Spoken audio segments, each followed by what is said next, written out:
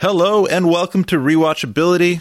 This is the podcast where we rewatch old movies to see how they hold up in the modern eye. My name is Blaine Waters. With me as always is... Sister Mary Robert Laronde. Good, great. And... J.M. McNabb. And we are... Father J.M. McNabb. Okay, good, yeah, get that in there. So I have two kids. And we are an Entertainment One podcast. We also want to thank up top our Patreons. Those are people that give us $1, $3, $5 a month. Thank you for sticking with us through our trials and tribulations. You're saints. They are saints. They're doing God's work. And you too can do that work by going to patreon.com/rewatchability, and you can give us $1, $3, or $5 to get the podcast early and ad-free, and to get some bonus content. So head on over there if you like hearing what you're hearing, and you can check us out there as well. And we're going to do like a bonus thing for them soon, aren't we? Yeah, we said that last week, so we need to now. We're delivering. We're on the hook. We're going to do it. We're on the hook now. This week, this is the mini episode to what's going to be the major episode of Sister Act. So this week, we're going to talk about when we first saw Sister Act, and then we have some other fun segments for you coming up. So let's get into Sister Act itself. Rob, when did you first see this movie? I'm not sure when the first time I saw it was, but it was a staple in my household because my sister was obsessed with it. It was her favorite movie. And when I say sister, I should clarify, I don't mean she was a nun. She was actually my sibling. It was her favorite movie, so we watched it over and over again. And I shouldn't really like this movie because there are a lot of elements that I was against when I was a young person, like religion and singing about religion. But I always had like a warm spot for this movie, and it's been years since I saw it because my sister isn't around my house anymore. But Oh, it sounded like you were going to say... Yeah, I was really worried for a second. Well, she's in a better place than my apartment. I remember it being like a really fun movie, and the more that I think about it, the music and everything really stuck with me. So I was really glad that we're finally going to talk about it. I knew that it was a movie that we're going to talk about eventually. What about you, Blaine? This movie wasn't like big on my radar at all. It was never a big movie. I think I saw it once on video or on TV at some point, but it wasn't like one of the sleepover movies. Like, I don't think a bunch of like high school kids are. Yeah, I know. It'd be like, we want to see that movie, but anyway. So, but you were going to become a nun. That's why you wanted to talk about this, right?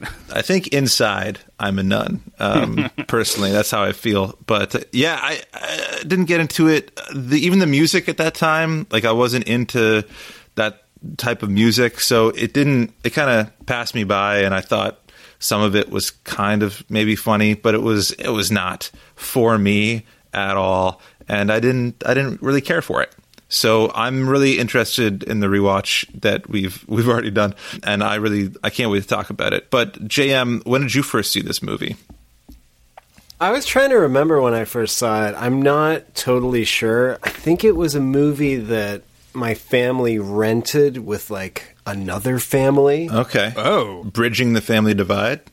I think it was like a social gathering between families, and we all gathered around the television to watch Sister Act. That's my memory of this movie. So you had to find like a compromise movie that sort of fit both of your families. Yeah, but I also think it was like, because it must have been when it first came out, because I remember I had already seen it by the time Sister Act 2 came out, and that movie came out immediately. Cash grab much? Which we'll talk about, I'm sure. Yeah. But, so I think it was like, like a big new release on home video, and we had, like, I don't think we planned this. It wasn't like a party for Sister Act, but I think it was like hey, let's rent this big movie, we'll all get together and watch it, and I remember liking it.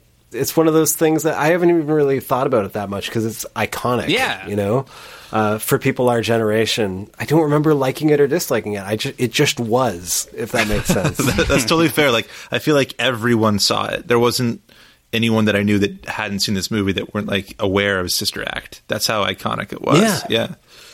And it was even like, I remember, I think it was parodied in like Spy Hard, the Leslie Nielsen movie. I just remember it being everywhere. And even like when Back in the Habit came out, I remember them advertising on like the back of comic books. Jesus. Which is like a weird demographic to go after. Punisher like fans. The kids reading. They love Whoopi.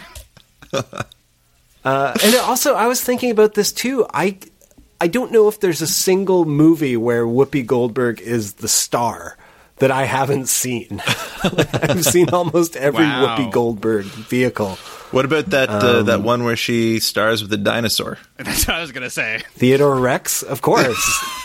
I've never seen that. Tell me about Theodore Rex for a second. What is that movie? It's just like her as a cop with a cop dinosaur? That's what I remember of it. That's exactly what it is. She also, there's a whole crazy story behind that movie because she tried to get out of it, and they basically had to sue her into being in the movie after she'd agreed. That was one that I don't think came out in theaters here. I don't know if it came out in theaters anywhere, but I just remember all of a sudden a Jumbo Video, there was a poster for it. Like, what? And it felt like a fake poster. Like in Last Action Hero or something. It didn't seem like a real movie and made me wonder if I was a fictional character too. Oh my God. But yeah, Whoopi, I loved Whoopi. I think I loved Sister Act. I was keen to rewatch it. Nice. So I never went to church or anything or heard anyone sing in church. I think I went to synagogue with my friend once to check it out. And then I was like, we can just hang out outside a synagogue. But there was that friend God? That friend was Jesus. No, and then I think I went to another. Yeah, don't hang out with him at the synagogue. He was Jewish. But yeah, I never really got into the whole religion thing. But did you guys ever go to church? I know, Rob, that you kind of have a storied past with that. Yeah. So I'm going to go to JM first. Did you ever go to church and hear the songs or anything? Yeah, I'm not religious either, but when I was really little, I think I went to church for Easter and stuff, kind of to appease my grandmother. Was it a Catholic church? And no, we weren't Catholic. It was much less fun than my cousins were Catholic. I did go to Catholic church because for her communion or something. It was more exciting, I guess. It was grander than anything I'd seen. They have a lot of stuff. A lot of Catholic churches look real nice. Yeah, so you have the creepy Jesus, the full sized muscly Jesus hanging off the cross somewhere. That's always a little bit the stained much. glass. I was a little creeped out. I don't mean to offend anyone, but I legitimately I was a little kid and I was creeped out by the sculpture of the Jesus on the crucifix. Yeah, well, I think that's a pretty... Yeah, there was no, song and dance number. Right. Yeah. And I was going to say, as a child, I think a lot of children are kind of frightened by that. Even people that, are religious and continue to be religious to this day. I don't think that's kind of, a heretical thing to say. Yeah. But... oh, yeah. Yeah, totally. And that's why I think, when I was a kid, stuff like The Life of Brian is so good for kids, because it's... the end of that movie is such a cathartic release when you're find something is so serious and it kind of hits you in a weird way or you're not sure how to process it. And then, entertainment can come along and be hey, we're having fun with this too. And, not to devalue it. And I think that Sister Act did that to a certain extent too. Yeah. For a lot of kids our age. Yeah, for sure. I'm guessing. And Rob, did the church that you participate in, did it have songs? Did it have... Oh, we had songs. Yeah, we did. Okay. Yeah, what were the songs like? They were pretty boring. I grew up in the Church of Jesus Christ of Latter-day Saints, and they believe that Jesus came to North America to preach to the First Nations people. So some of the hymns had a little bit of a First Nations-y sort of bend to them, but otherwise they were mostly the boring classic Christian hymns. We didn't have any fun church stuff, and that was why this movie, I think, was so interesting to me, because it looked like they were enjoying it while they were whatever you're supposed to get out of church. I can't remember, being spiritually uplifted, or I don't know, being brought closer to God or whatever. But our church was just like boring, and a lot of shaming if you're into that sort of thing, which I kind of am, but it gets a little bit old after a while. Yeah, I wonder. I'm sure this movie, it must have turned some people on to religion just to begin with. People that maybe had lapsed or were coming back to it, just because it kind of showed it in like almost a secular light, because it was just about the music. For this. I mean, spoiler for when we talk about it next week, but I don't think at any point like Whoopi Goldberg's character sees the light and comes to Jesus. So maybe she does. We'll have to talk about it next week. Yeah, exactly. So that ends the segment of us when we first rewatched it.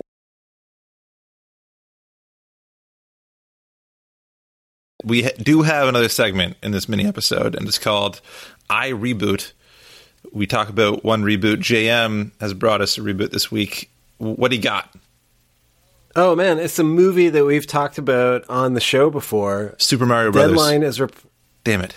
No. Oh, okay. Well, they're making an animated version of that, but I don't think they're going to just like reanimate the Bob Hoskins. I think they should. They should. We need a sequel to that movie. Yeah, Leguizamo, get in there. There is like a fan comic book sequel, but no, this is Treehouse Pictures is going to be remaking Don't Tell Mom the Babysitter's Dead. Oh my Lord.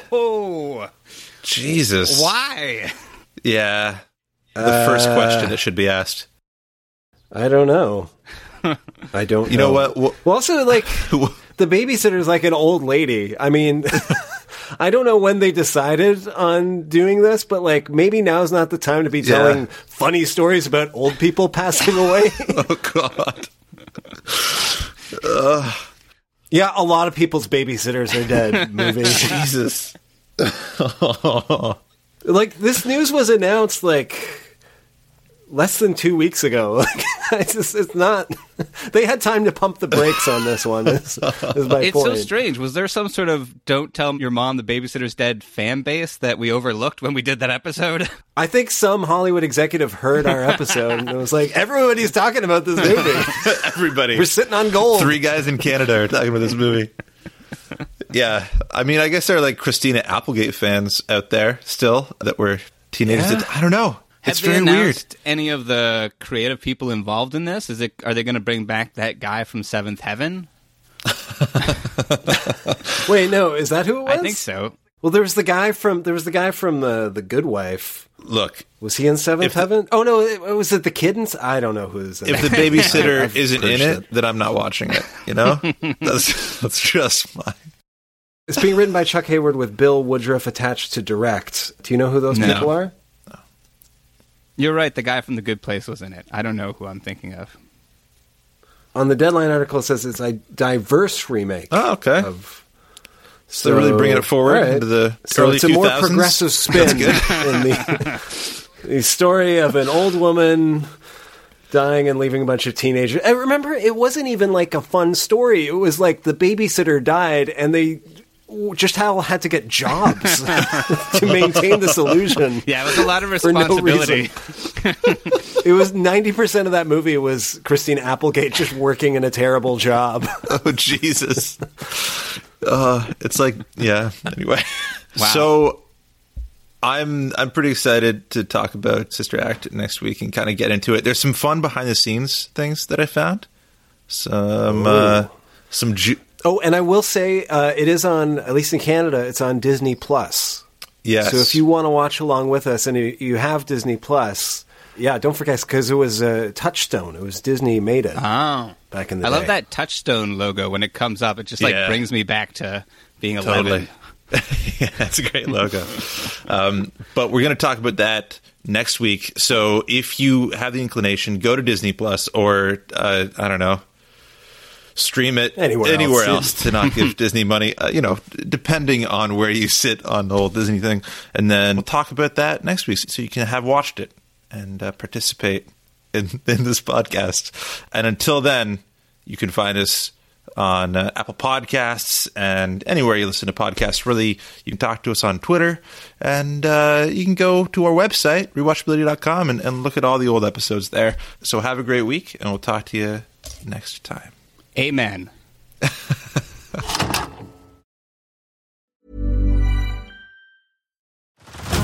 Head over to Hulu this March, where our new shows and movies will keep you streaming all month long.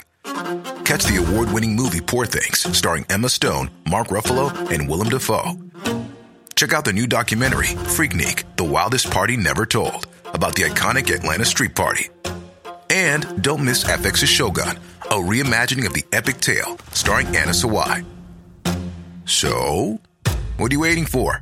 Go stream something new on Hulu.